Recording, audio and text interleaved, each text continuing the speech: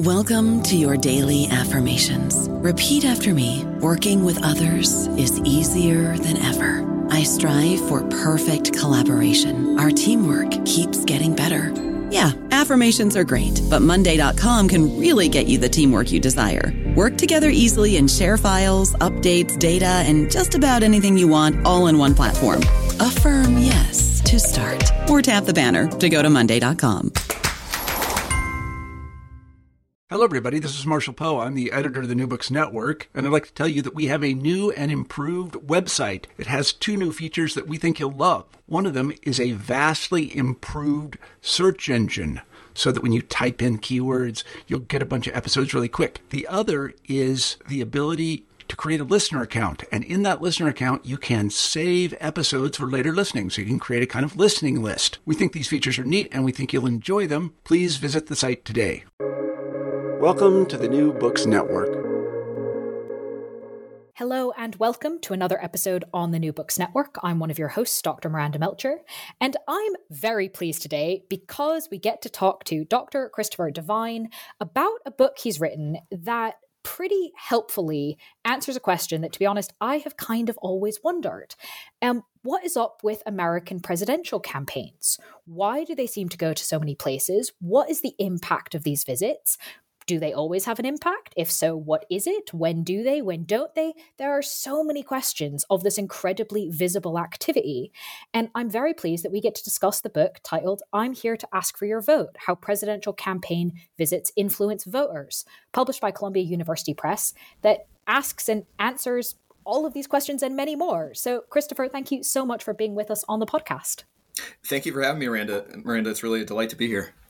Could you start us off, please, by introducing yourself a little bit and explaining why you decided to write this book? Yeah, I'd be glad to. So my name is Christopher Devine. I teach at the University of Dayton in Ohio. And my research focuses on American politics, and especially political campaigns, presidential campaigns in particular. And I guess probably the way to introduce my research generally in this particular project is I'm always intrigued by interrogating the conventional wisdom about politics, campaigns in particular. Around campaign time, as we're experiencing this year in 2024, you just hear a lot of things thrown around about what's going to shake up the race, what's going to determine the outcome, how the candidates could get an edge. And, I think sometimes those things are true. They're often not as powerful as it's played up to be.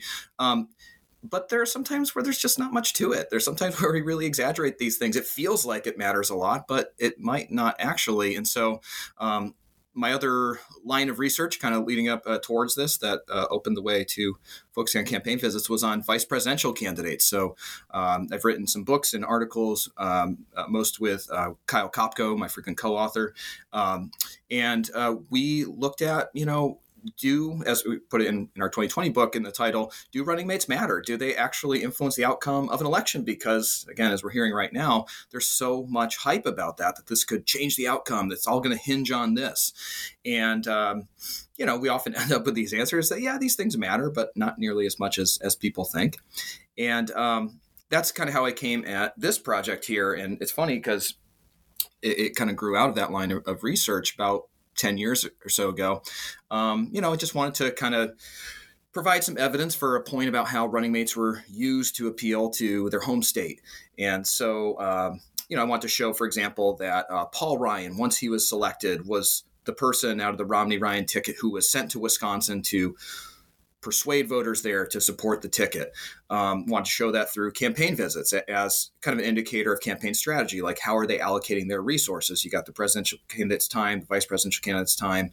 Are they using that to appeal to voters in Wisconsin? Went to find some data on that. I'll just look up where, campaign visits, where they went, kind of find the official record out there, the political science database of it, and just assumed it was out there, and it wasn't.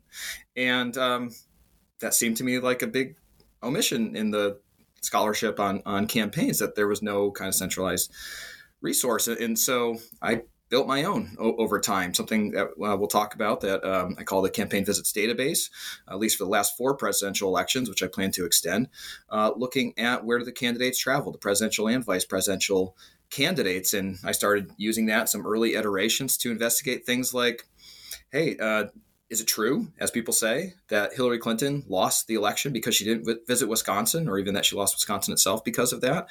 So I've written some articles on that before, and now this book to tackle that conventional wisdom. And as I say, sometimes it's true, but often it's not. Where's the evidence? That's how I'm looking at things. Well, we like evidence and we like questioning things. So we're very pleased to have you. And that was a great introduction to a number of things I want to ask you about. But I suppose starting at the beginning of the book, given kind of, as you've just described, the sort of prevalence of this problem, we've got a gap kind of with any of the presidential cycles. And this question of presidential visits is not new. This is something that's been around for a while. Why do you start the book by discussing Biden's 2020 campaign? Yes, so this is the introduction of the book, and I talk about this narrative about Joe Biden's campaign, that he was locked in his basement. That was something that Donald Trump and his supporters often said. Even some allies of Joe Biden at points in the campaign disparaged him in some ways by saying that he's got to get out of his basement. So why do I start here? A broad point and a specific point. So the broad point is this. When we think about political campaigns, we may not realize it, but often what we're picturing, what we're thinking about is their activity on the campaign trail. In other words, what I'm saying is we may not realize it. Let's pause and think about it. That in fact, campaign visits where the candidates are traveling and how often they're traveling and all that, they're really, I would say, the defining feature of presidential campaigns. That's not to say they're most important. There are other things like fundraising that matter, and of course, advertisements, and now, social media presence and all kinds of things. And those are important. But what we picture most of all is the candidates traveling around speaking at big rallies to, excited supporters and that kind of thing. And what intrigued me particularly about the Biden example is this is as close as we've come in modern history to seeing a campaign, or at least this was a perception, a campaign without those visits. And so what intrigued me about Biden in particular, here moving to the specific of this, what I call basement narrative about him, is how much that discussion of whether he was campaigning enough played into the 2020 campaign. And what I read into it is it's an indication of how important campaign visits are, that when a candidate is at least perceived to be, and I show that this is not the reality, although there's some perhaps points to make here that there's a little something to it, but it's very much exaggerated that he was in the basement. What it shows is that people use that as an indicator of legitimacy, essentially, that when it seems like a candidate is not campaigning as they're supposed to do, and of course, I should mention here, just to state the obvious, that in 2020, we had the COVID-19 pandemic. Now, that didn't stop Donald Trump from running a traditional campaign until he got COVID and was hospitalized and had to come off the campaign trail for 10 days. But for the Biden campaign, Biden and Harris, they did scale back their presidential campaigning. So the conversation that bubbled up from that was a lot of people more or less saying, and I provide some evidence in this and kind of provide my own interpretation, that I think what they were saying was, if you are not campaigning in the way that we expect, that is nonstop in-person campaigning. Virtual doesn't count. They tried it, but for a lot of people, that just doesn't count. If you don't campaign in that way, the traditional campaign as it's thought of, are you really running for president?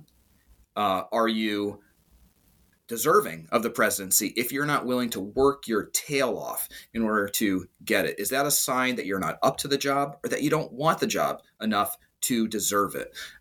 As I characterized it at one point, Biden, in the eyes of many, was not running for president as one typically would, nor was he, as they called in the 19th century, standing for the presidency, just allowing people to put him up for it without him speaking.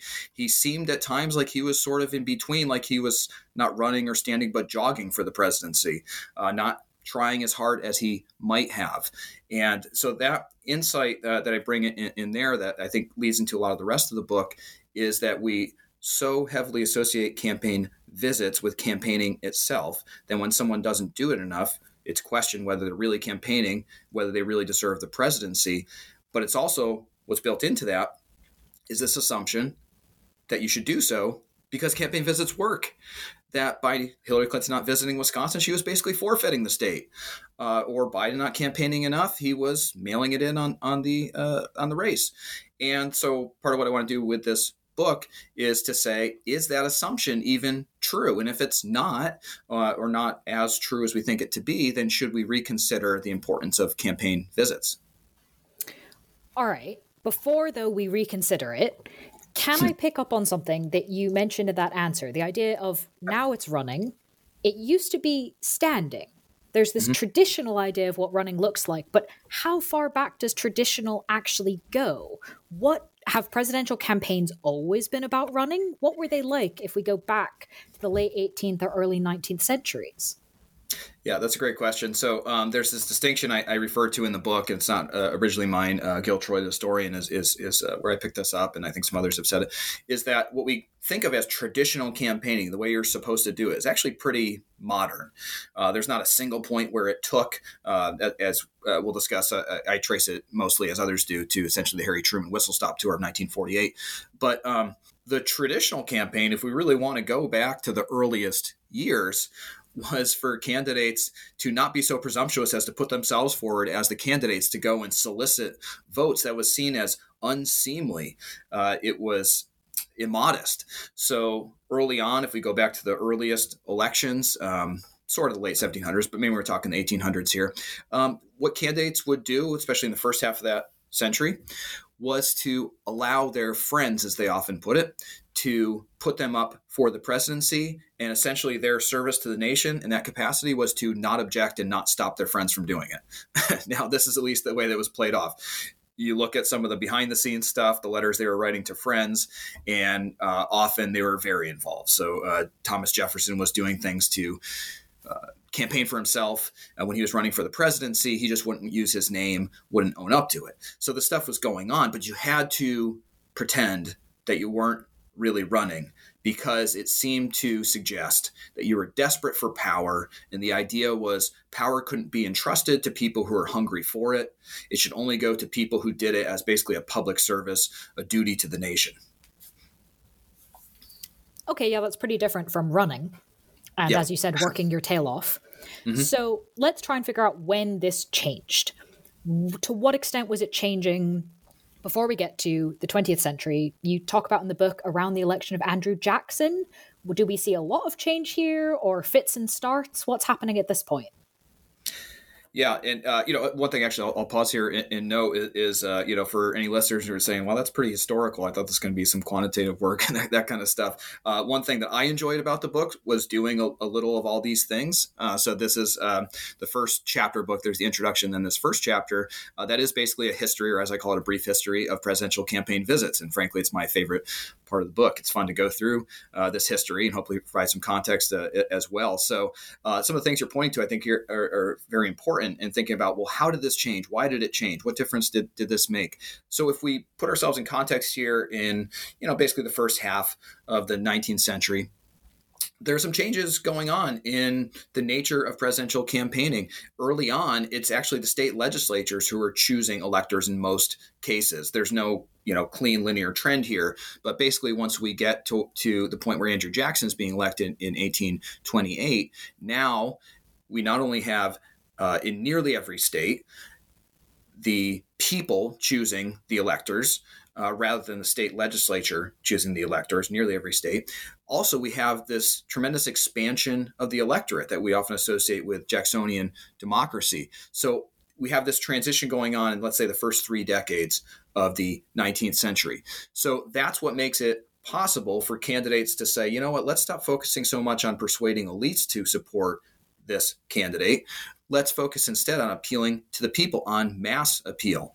And so we get this transition, particularly in the 1830s.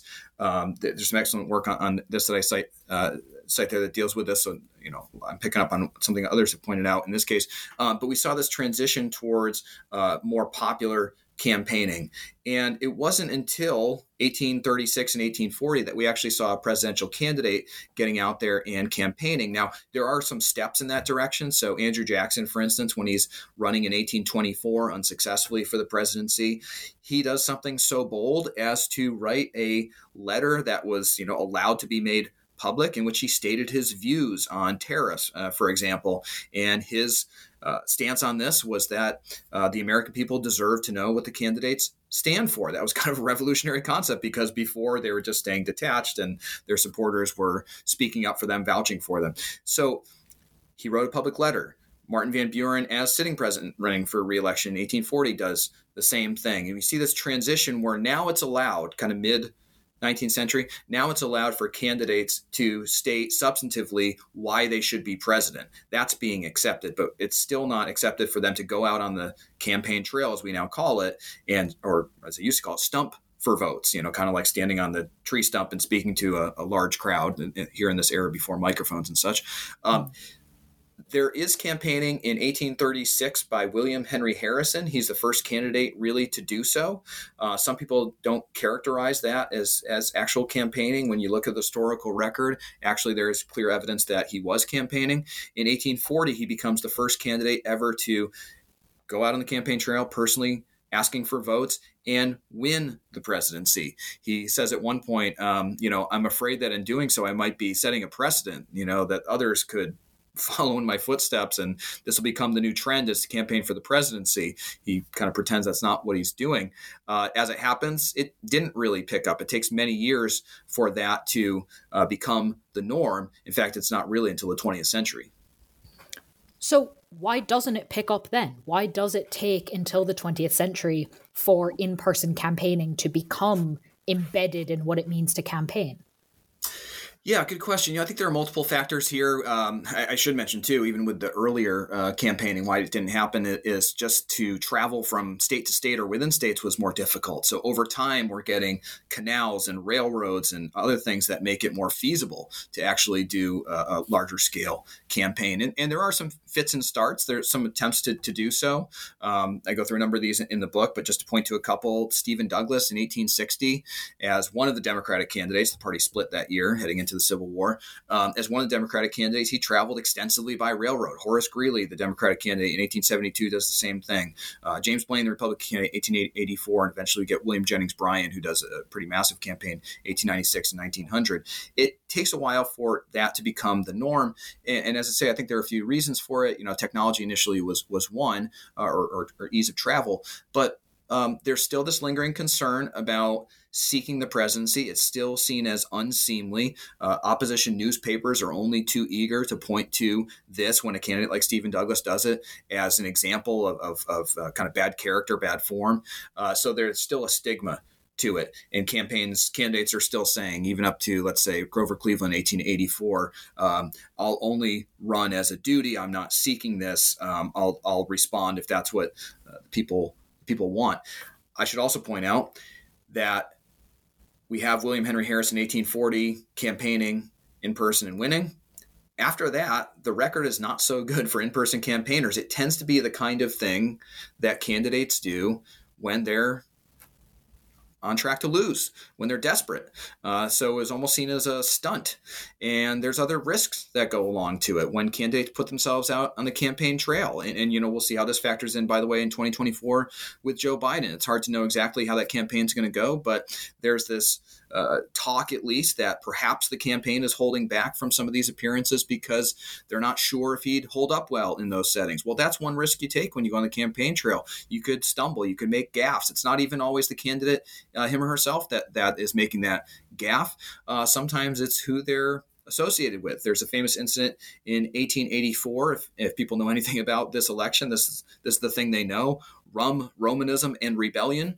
This was a phrase that was used by a preacher who was on the same stage as James Blaine when he was running for president that year. He essentially was targeting, in that case, rum. That would be, alcohol, and then Romanism, Catholicism, and rebellion. The Confederacy. So he said the Democratic Party stood for all those things.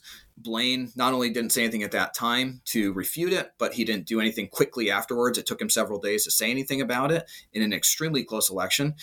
There's the perception, maybe the reality, I'm not sure, that is what cost him the election. So there's risk in going out on the campaign trail too. You don't just get benefits. You could do some things that derail the campaign. And a lot of candidates, for instance, Ulysses Grant, running for a second term in 1872, explicitly said this in a private letter that, everybody who's gone out to campaign for themselves has lost, and I don't want to lose, so I'm not going to do it.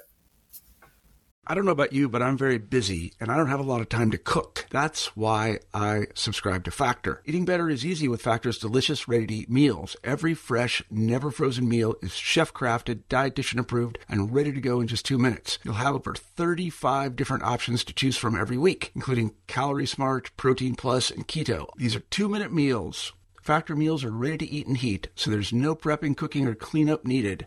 They're flexible for your schedule. Get as much or as little as you need by choosing your meals every week. Factor is the perfect solution if you're looking for fast, premium options with no cooking required. Sign up and save. We've done the math, and this is important. Factor is less expensive than takeout, and every meal is dietitian approved to be nutritious and delicious. Head to factormeals.com/NBN50 and use code NBN50 to get 50% off. That's code NBN50 at factormeals.com/NBN50 to get 50% off. Yeah, that track record doesn't exactly seem encouraging at that point.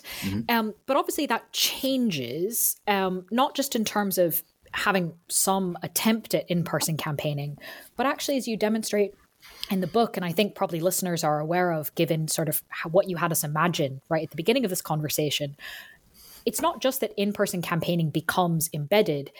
We actually have a very consistent idea of what in-person campaigning is meant to be, what it's meant to look like, what it's meant to sound like. It's incredibly consistent.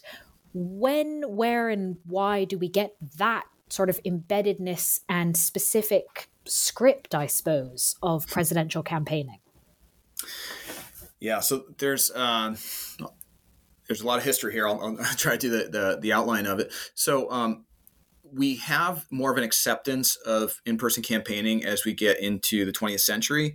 William Jennings Bryan, as I mentioned, campaigns extensively in 1896 and 1900. I should point out, in 1896, some people may know, his opponent, William McKinley, was campaigning too, but from his front porch. This is something that starts with James Garfield in 1880, where basically people are coming to his home after he's nominated and want him to speak. And so he said, sure, I'll start speaking. It becomes a phenomenon.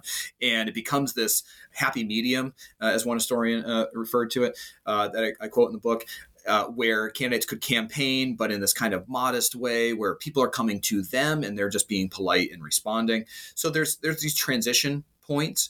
Also, again, travel's becoming easier. And so as we get into the early 20th century, that front porch campaign starts fading away. It becomes more typical for candidates to actually go out on the campaign trail, though not perhaps as extensively as we think of now, but some do.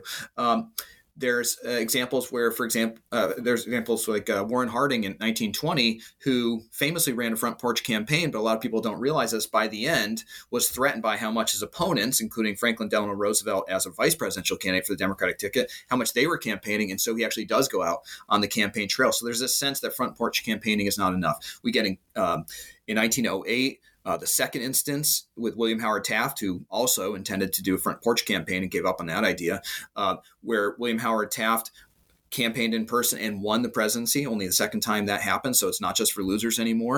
1916, Woodrow Wilson is president, the incumbent president. He also intends to do a front porch campaign, ends up giving up on that idea and is traveling to a few states. So now it becomes something that incumbent presidents do. So there's all these steps in that process. The really key point is in 1948, when Harry Truman does his famous whistle-stop tour of the United States, goes coast to coast, thousands upon thousands of miles. And what really is different about that, because he's not the first person to do a whistle-stop tour, although it's called that for the first time that year, he is not the first one to do an extensive travel of that kind.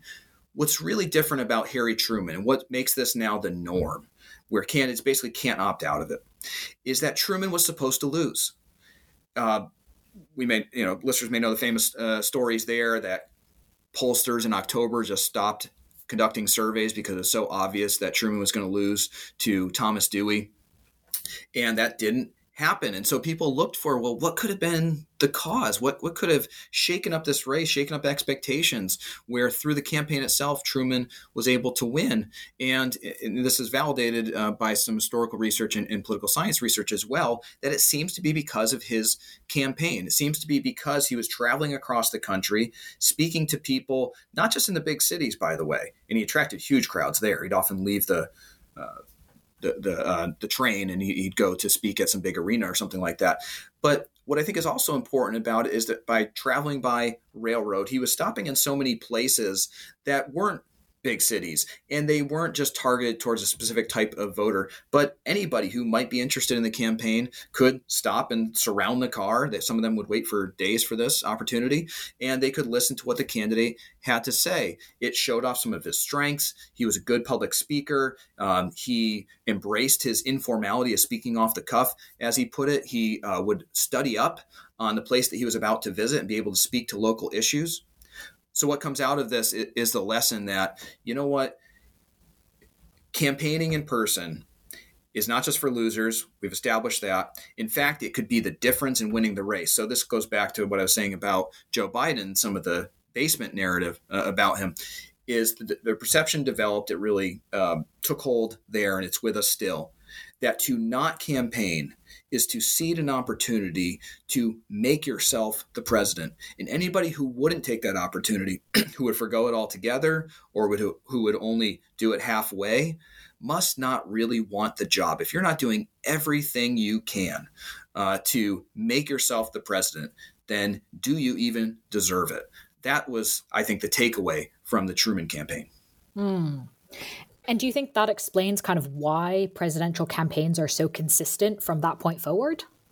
I think it does, yes. That becomes part of political lore. It becomes maybe not the only thing you can do to win. I referenced earlier vice presidential picks and things like that. We have the debates, all kinds of opportunities that come up. Advertising, of course, on TV and now internet. Other things you can do to influence the race. But in many ways, this is the most visible day-to-day activity that a candidate specifically, him or herself, can do in person to try to change the outcome of the race. There's also this strategy involved to it that you could visit any state, go anywhere. Of course, you only have 24 hours in the day, but you can travel anywhere to do it. And this ties into your question. I think we see this approach to campaigning, this, sprint towards election day, become the norm, especially in the 50s and 60s, in part because of air travel.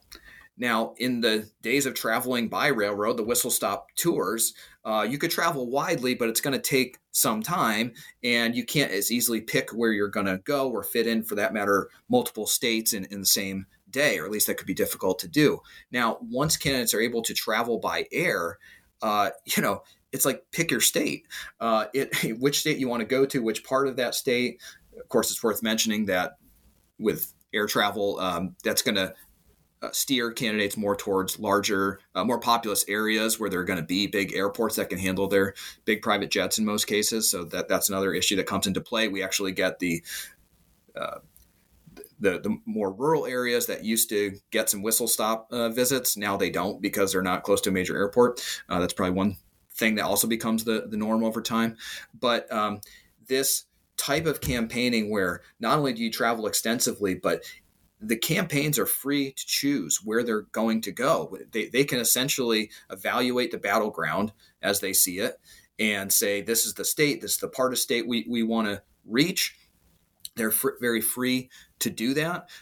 It's become a way of enacting strategy. And that's why a lot of people look to campaign visits as some sense of like, how well is the campaign being run? Hey, Hillary Clinton, why didn't you go to Wisconsin? You could have just hopped on a plane and gone there. So there's this assumption that candidates are free to go wherever they want. And so we can use the extent of their travel and the locations of their travel to judge how well they're pursuing the presidency and how good their strategy is.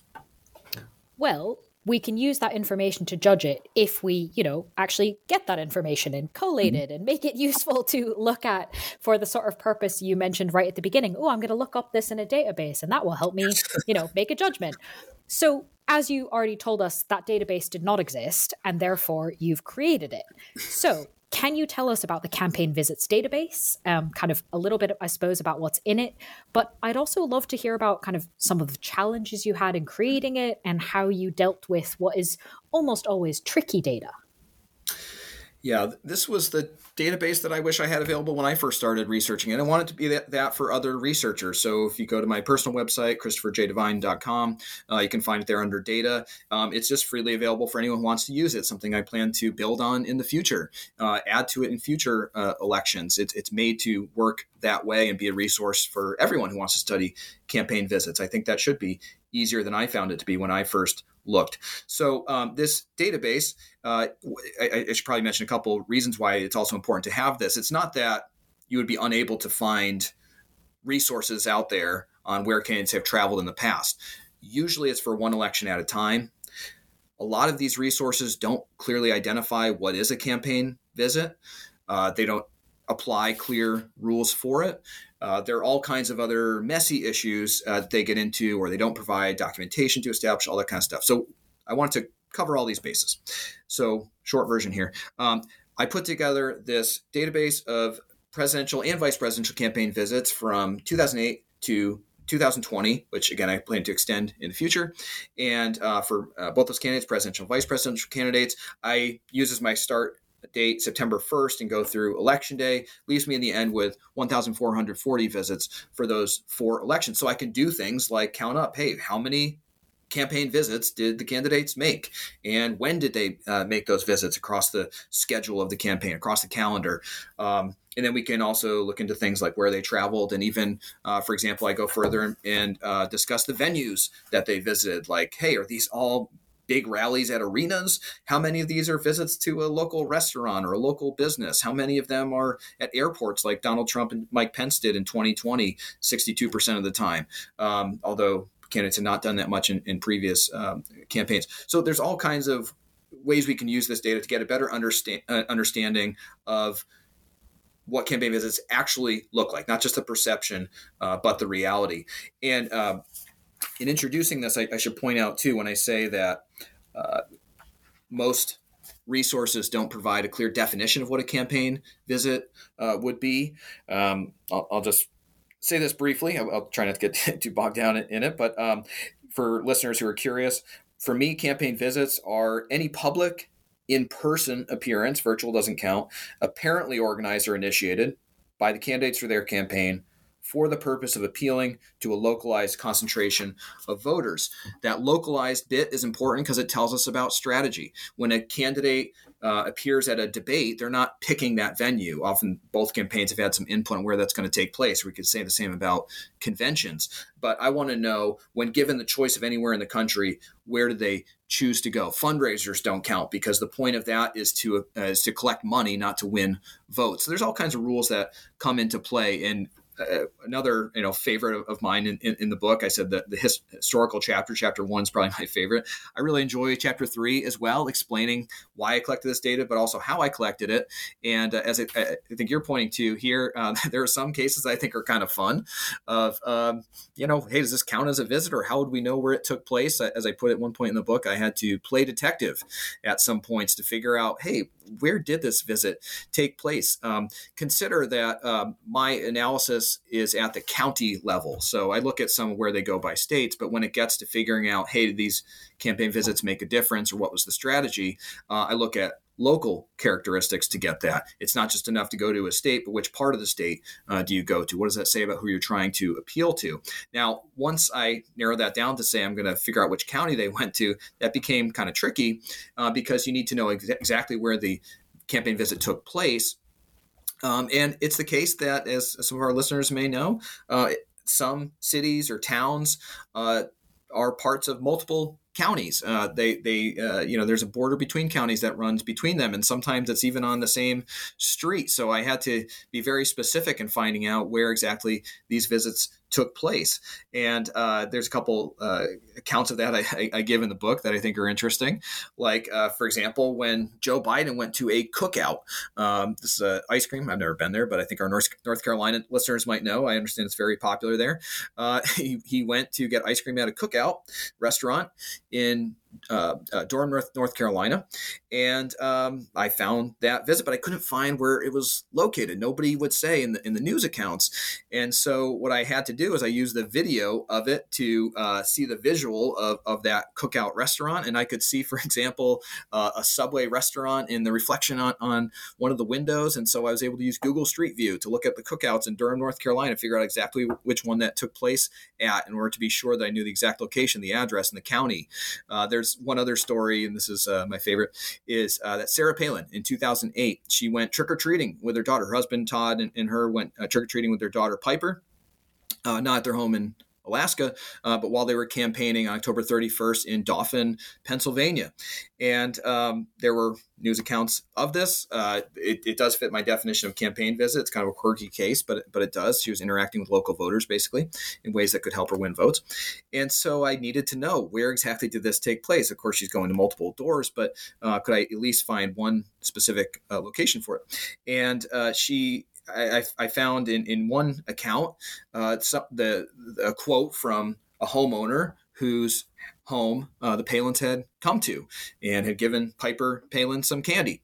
And need to know where that took place. Didn't say in the article, didn't say what street or anything like that. So I was able to look up the person's name through public records data and find a location and then say, is there any evidence this is where it took place? I found a New York Times story that showed the house of that person, actually, and was able to use Google Street View to confirm exactly where it took place, all the way down to the number on the home.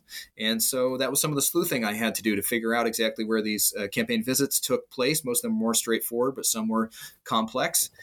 And again, for anybody interested in researching these things, I've done some of that messy stuff for you. So go make use of it. See, listeners, this is why I asked the question, right? These are fascinating stories for anyone who's ever tried to make a spreadsheet of data. Also some kind of horrifying ones, like, goodness, there may be some freaked out grad students listening. On the other hand, I can reassure you, Christopher's already done it, right? So we all get to use his data now. So thank you for that great introduction to the data set. I'd now like to ask you about kind of what we can figure out by using it. So I suppose the kind of crucial question is, where do presidential candidates go and when? What is impacting that decision-making? And is any of that decision-making about whether the candidate is incumbent or whether they're Democrat or Republican, or are those not the factors at all that are determining where and when they go on these visits? Yeah. My two main goals with this book are to figure out not just whether campaign visits work, as I was alluding to earlier, but as you're referring to here, what's the strategy behind it? What's determining? They're not just randomly, they're not throwing darts at a map and figuring out where to go just because they can by hopping on their airplane. They're very strategic about it. And there's a long history in the political science literature when discussing campaign visits of talking about the candidates' equivalence of time and money. If we think of those as the most precious resources in terms of getting things done in life, time and money can be it. Now, money is usually going, towards a variety of things, including campaign travel, but that's often associated with campaign ads. That's one important way that campaigns use their resources to try to appeal to people. But the candidate's time is best captured by where they're going and who they're speaking to. And so that's what I'm trying to get at.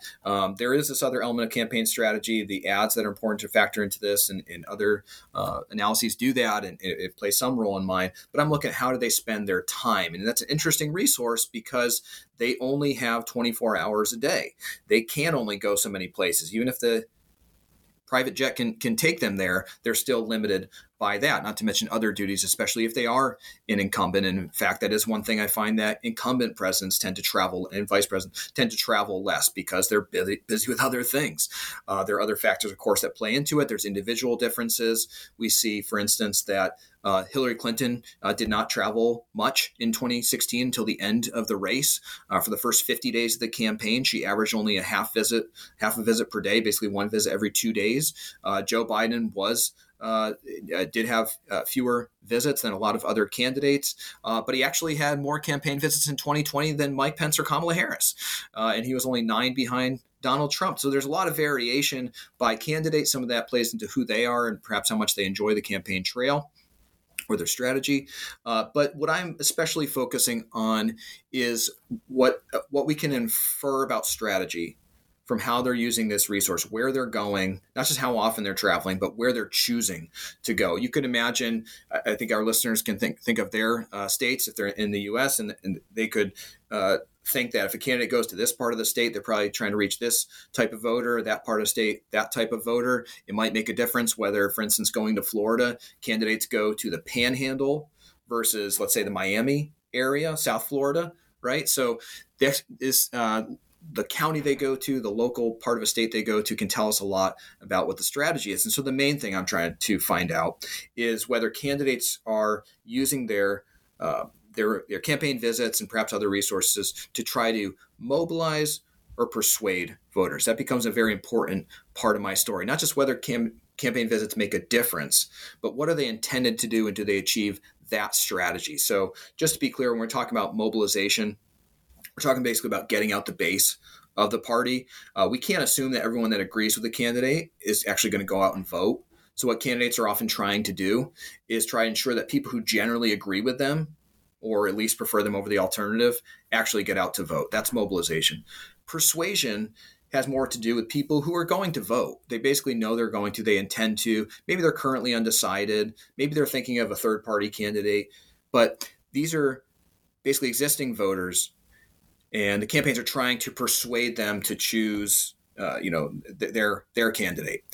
So, in short, how I try to determine that is, whether campaigns are trying to mobilize or persuade with campaign visits, is to look at where they go and say, let's say it's a Democratic candidate. Are they basically going to Democratic turf? Are they going to not just states, but counties? Of course, they're going to battleground states, ones that are competitive. But within those states, are they going to areas that are favorable to Democrats? If that's the case, based on past voting patterns or demographics, considering the constituencies of the two parties, if they're going to friendly territory, I assume that the goal is to mobilize partisan supporters. If they're going to unfriendly territory, or maybe just swing areas, ones that are more competitive between the two parties, then my assumption is that the candidates are trying to persuade in that case.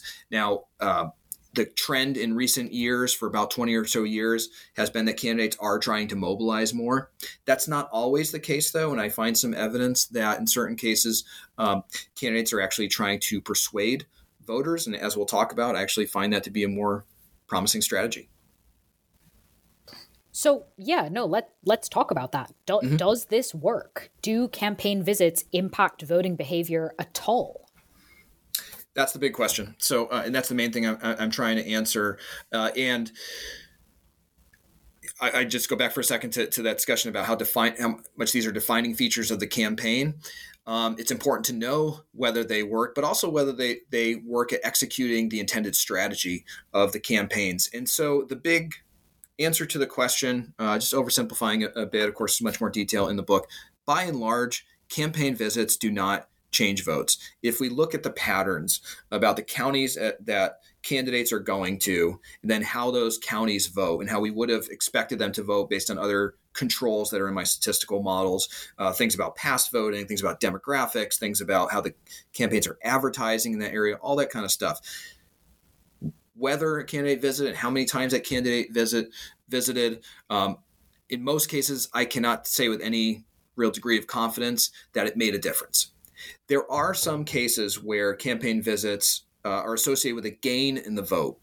Now, overall, that rarely happens. Really, the only clear instances I find were in 2008, that it seemed like Barack Obama, and actually to a greater extent, more clearly, John McCain, they seem to actually change votes with their campaign visits. But in recent years, and I'm talking including, remember when Hillary Clinton, if she had just visited Wisconsin, she would have won votes. Well, overall, I find that her campaign visits were not associated with winning votes. And that's not just a Hillary Clinton problem. Donald Trump, whose rallies are supposed to be one of the key explanations for how he pulled off his surprise win in 2016, how he was so competitive in 2020, why he might be competitive here again in 2024. A lot of people trace that to his rallies, which seem to have this big impact. I'm not really finding that. Now, when you break down the data a little more, try to figure out, hey, when this happens, what makes them effective?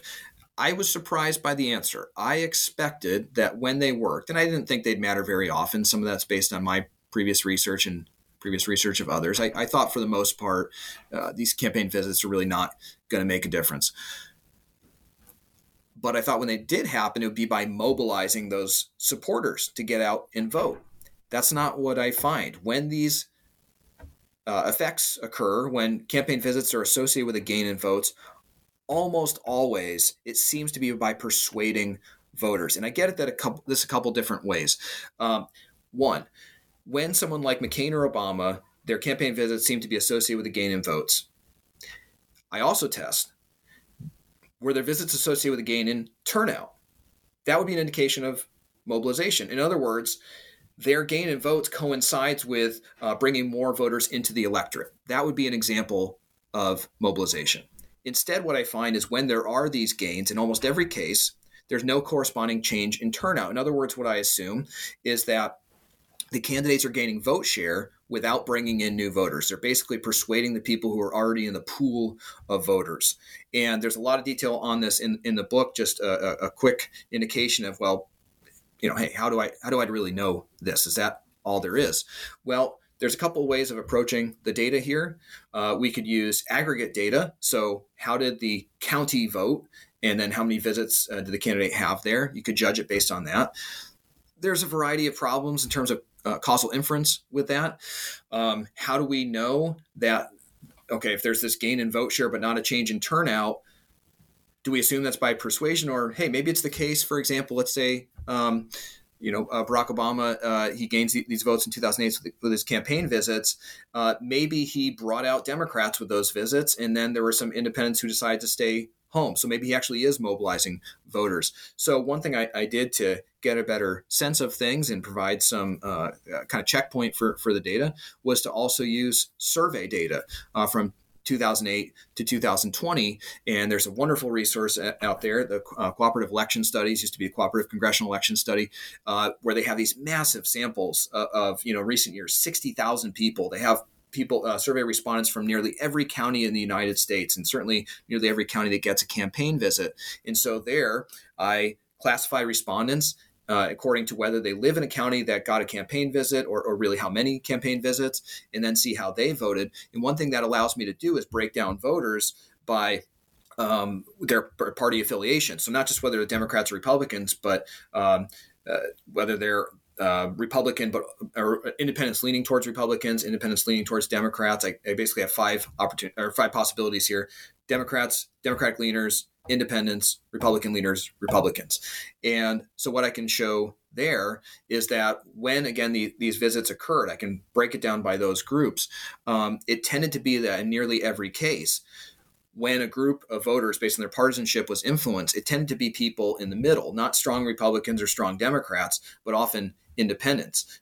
Just to give one specific example here, again, referring back to Barack Obama in 2008, I found when you break down counties by partisanship or you break down survey respondents by partisanship, Obama, his visits were associated with a gain in votes, but not turnout, among independents at the survey respondent level, or within counties among swing counties, the ones that were in the previous election between 45 and 55% Democratic in their two-party vote share. So no matter how you look at this, in the rare case, the exceptional cases where campaign visits seem to make a difference, it's almost always by having an impact in more competitive counties, or if we look at this at the individual level, among people who are not as tied to parties. That's the opposite of what we would expect if it were the case that these campaign visits are just mobilizing the party base. All right. So that's obviously really helpful findings, really interesting findings. But what do we do with them? What should people, for example, working on campaigns, as you said, I mean, we've got a campaign this year. What are the implications of this for people who work on campaigns? What are the implications of this for people who study campaigns? Yeah, and that is how I hope people look at this research. Is okay, what do we do with this now? You could look at that from a campaign perspective, or you could look at it from a scholarly perspective. Hopefully, both. And I go through in the conclusion some messages that I would have for both of those groups. And from the campaign side, I think the wrong lesson to learn, an overlearning of a lesson here, would be to say, oh, okay, so campaign visits don't really matter. Why spend all this time and some money on doing that? Why not just stay home and at least not do these events? Maybe we'll just fundraise instead, or maybe just do them virtually. I would caution against that. That would be an overinterpretation. I think one thing to factor in here is that often campaigns are going to the same states and the same parts of states. So as readers or listeners surely would recognize here, the campaigns are not going to every state. And that's one thing I go through with some evidence in Chapter 3 when I introduce the campaign visits, Chapter 4 when talking about where they go, is that campaigns are mostly focusing on battleground states, at least perceived battleground states. So, for example, the correlation in campaign visits by party is about 0.9 at the state level. So they're pretty much going to the same states. And even within those states, if we go by county, it's 0.6 is the correlation. So, not always going to the same place, but mostly. So there's some canceling out here of the effects, although I do control in my statistical models for other visits to a county by the opposing campaign. I would say that campaigns still should do this activity, in part to not just cede that ground to an opponent. It would be different if we could see that if one campaign essentially, let go of the rope in this tug of war in campaigns and let the other candidate do all the traveling, we might see more of an effect.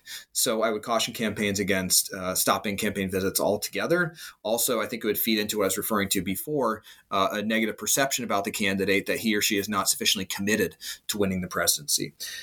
When they do campaign, though, and this is one place I would suggest a change, is that campaigns have moved much more towards focusing on mobilization. My evidence would suggest that's not as successful as they think, that there's actually a real opportunity in persuading voters. This is one place where I think there's a hopeful message in my research. I think a lot of people are frustrated by campaigns that seem increasingly driven towards just preaching to the choir, getting out the base, not trying to convert anyone, just speaking to those who are already on one side. My evidence suggests that actually there's some value in reaching out to people who are sort of in the middle, people who are open to either candidate or maybe just not thrilled with either candidate. And those people could actually be persuaded. There's not as many of those people, to be clear. I'm definitely a believer in terms of the data here that there are many more partisans than there are true independents. True independents are probably about 10% of the population when we really dig into the data. But in a close race, like we may have in 2024, like we had in 2020, like we had in 2016, that could be decisive. So I think there's some value in campaigns still focusing on them. One other message is to use the vice presidential candidates. There are some instances where I find that the VP candidate made a difference, seemed to be effective with their campaign visits. Again, that might depend on the candidate him or herself. They could also be used for different strategies. They could be used to appeal to different voters. I find, for example, that in 2008, John McCain was mostly trying to persuade. He was going to essentially Democratic territory, competitive territory, to try to persuade voters there. But Sarah Palin was going more towards more conservative, basically base counties in that case. So there's some opportunity there to even use a complementary strategy, play to either candidate's strength. So those are some messages I would have for presidential campaigns. Keep doing these campaign visits, but focus more on persuasion and use both the candidates to achieve what you're looking for, executing that strategy. In terms of people studying this, there are a variety of recommendations I give. I'll just point to what I think is the most interesting one. My dream for this book, this might have been my favorite chapter if things had worked out this way, is I wanted to do a qualitative study of campaign visits. This is mostly quantitative work, although there's the historical chapter and so on, and some descriptive statistics, but in terms of qualitative research, my goal, and then COVID happened, right? We all know that kind of story. My goal was in 2020 to actually go to campaign rallies or other events. I assumed there would be some in Ohio. There were some, although not as many as in the past. Go to those and actually talk to people who are attending. My assumption was that most of the people who go there already have their minds made up. They're just going to cheer on their candidate, but hey, I want to know if that's true. I could actually go and talk to them and ask them, why are you here? What's the value of this for you? Do you think it could change the way that you're going to vote in this race? Or I think more likely, is this going to get you to go volunteer for the campaign or donate money to the campaign? Maybe some of these secondary effects. I would also want to talk to people in the community who chose not to go for whatever reason. Ask them not just why they didn't go, but also what have they heard about that event that just took place?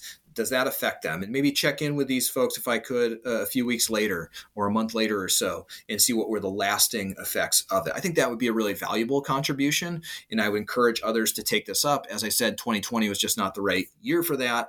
We had very small settings for the Biden campaign events, bigger settings for the Trump campaign, but then other things in terms of public health that made that not as appealing.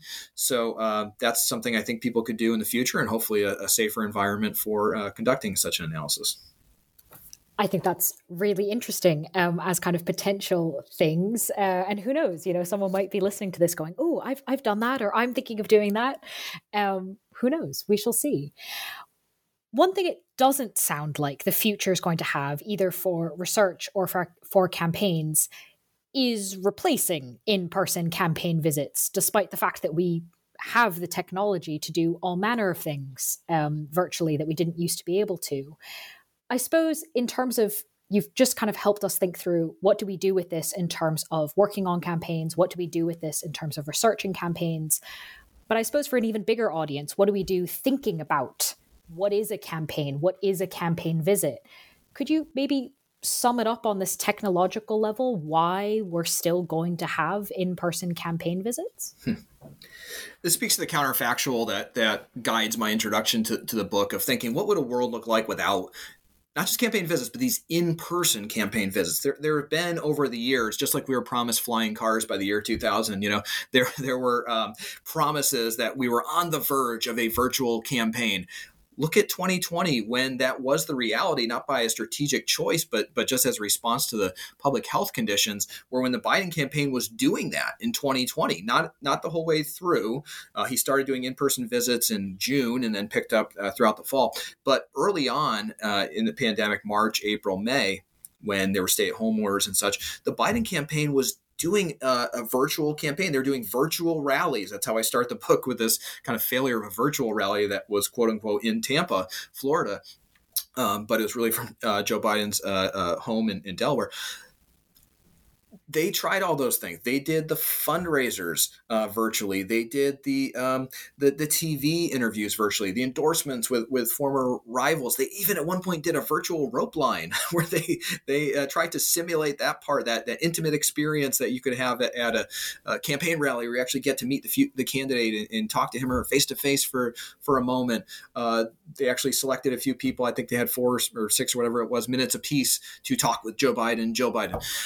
It just wasn't the same thing. Nobody felt like it was the same thing. It might have been the best they could do under the circumstances, but it was instructive in telling us that a world without in-person campaign visits, it wouldn't feel the same. And I think if campaigns were to just decide to do that, own it, say, look, we've looked at some research. We've perhaps overinterpreted a book that we read.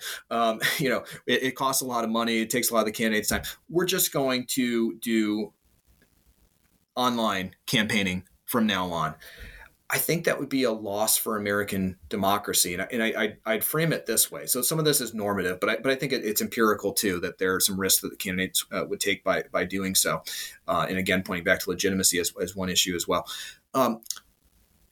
One thing that was neat about writing this book and talking to people about it, talking about conferences for time, it seems like whenever I would bring it up to someone, they were all too eager to share their story of going to a presidential campaign rally or meeting the candidate on the campaign trail somehow. And I speak to, in closing the book, my own experiences with that. I remember as a kid, Bill Clinton coming to my part of Western Massachusetts that candidates never bothered to visit because Massachusetts is such a predictably Democratic state.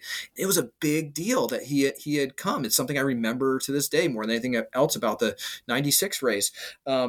When my first child was born in 2012, Mitt Romney and Paul Ryan had a rally scheduled 20 minutes from my home. And I was all too eager to take my kid to a rally and be there to kind of witness history. Didn't matter who it was. I wanted to be there just so he could see that.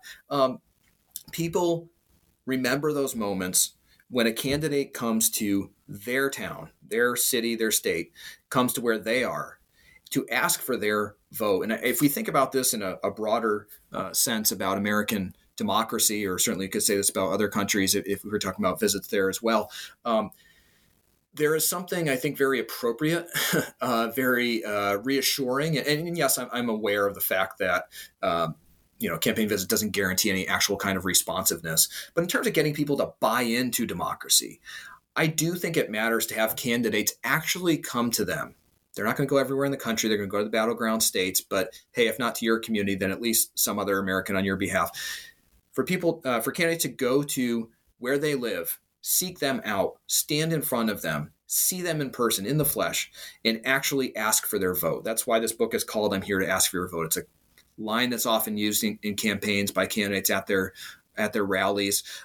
But to me, that says so much. I think of it as almost the enactment of this idea of the consent of the governed. We're not talking about setting up a constitution here, but as far as that consent of the people, that someone will be their president, kind of bestowing that power on them. It's a ritual of our American democracy, and again, this could be true in other democracies, where the candidates actually have to come and ask for it. And I think there would just be a tremendous symbolic loss in that if it no longer occurred, even if that's possible with technology, which it is these days. We've seen that it really doesn't work, that people react pretty negatively to that. And I think it's this loss of power, or at least prestige.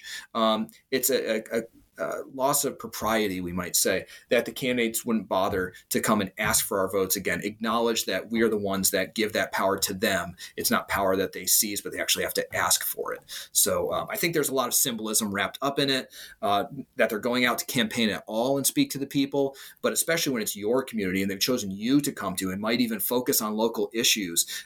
It's something that makes people feel seen, feel part of the process, and perhaps feel that much more committed to it.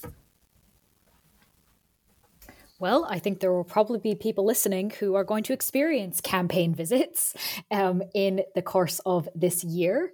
So I think that symbolism will probably be very understood and felt, and with interesting implications for research as well. So thank you for kind of taking us through that last piece. But I do have one final question, if I may. What are you working on next? Are you doing more things with the database? Are you moving on to something else? What are you doing now that this book is done? Yeah, I noticed that I've developed this tendency to just pour myself into one specific thing related to a campaign and kind of exhaust that in myself. I did that with the vice presidential candidate research, which I still do some of that, but mostly that book in 2020, Do Running Mates Matter with Kyle Kopko. That's kind of what I wanted to say about the role of vice presidential candidates. And I feel like with campaign visits here, I'm sure I'll do other things on the future, especially as I develop the data. But for the most part, at least at this point, I feel like I've said what I wanted to say about campaign visits. So I'm embracing opportunity to turn to some other things, still presidential election oriented, working on an edited volume about vice presidential candidates and running mates with some other scholars to bring together perspectives on that important topic that I don't think really exists to that degree in current literature. But actually, my main focus is on this kind of goes back to what I was saying about chapter 1, the historical chapter. I so thoroughly enjoyed that. It got me thinking a lot more about focusing on political history, and I'm a big fan of some of these books, especially a particular series that I'm trying to write for here on presidential elections. And so I am in the proposal stage, kind of waiting for official word here, but I think it'll be a go on writing a book about the 1924 presidential election. Calvin Coolidge wins this landslide victory, despite the fact that he's known as Silent Cal and doesn't even campaign for the office. Speaking of campaign visits, of course, one factor here is that his son very tragically, very suddenly died at the beginning of the campaign, essentially. But I don't think that was the only factor.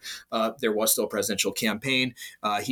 Despite all of that, he wins this big landslide victory in 1924 over a pretty conservative Democrat in John W. Davis, but also a third-party candidate in Robert La Follette, a progressive candidate, who was in some ways the main opponent in that race. It's got a lot of fascinating dynamics to it. And essentially the thing I want to interrogate there, speaking of conventional wisdom, that's always how I'm approaching these things, is some people, I think, write off Calvin Coolidge and say, well, he doesn't get any of the credit. He was just a beneficiary of a strong economy, basically economic determinism. If the economy is doing well, roaring 20s, then you're going to get a landslide victory. And I think that's really a caricature of Coolidge and the circumstances of that race. He did play an important behind the scenes role.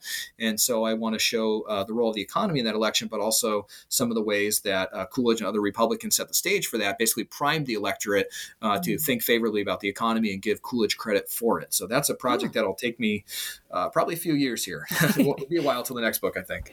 Fair enough. But in the meantime, of course, listeners can read the book we've been discussing titled I'm Here to Ask for Your Vote, How Presidential Campaign Visits Influence Voters, published by Columbia University Press. Christopher, thank you so much for being with us on the podcast.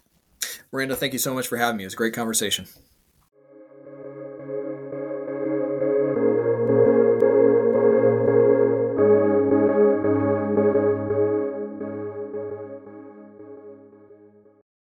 If you only have a 401k, you're not getting the most for retirement. Wait, what? Add a Robinhood IRA on top, then they'll boost it by 3%. You can do that? And if you transfer in any retirement account, you get 3% on top of that. Is there a limit to the match? No limit. Robinhood Gold gets you the biggest contribution match of any IRA on the market. Sign up for Robinhood Gold at Robinhood.com/boost by April 30th. Subscription fees apply. Investing involves risk. 3% match requires gold for 1 year from first match. Must keep IRA for 5 years. Match on transfers subject to additional terms and conditions. Robinhood Financial LLC, member SIPC.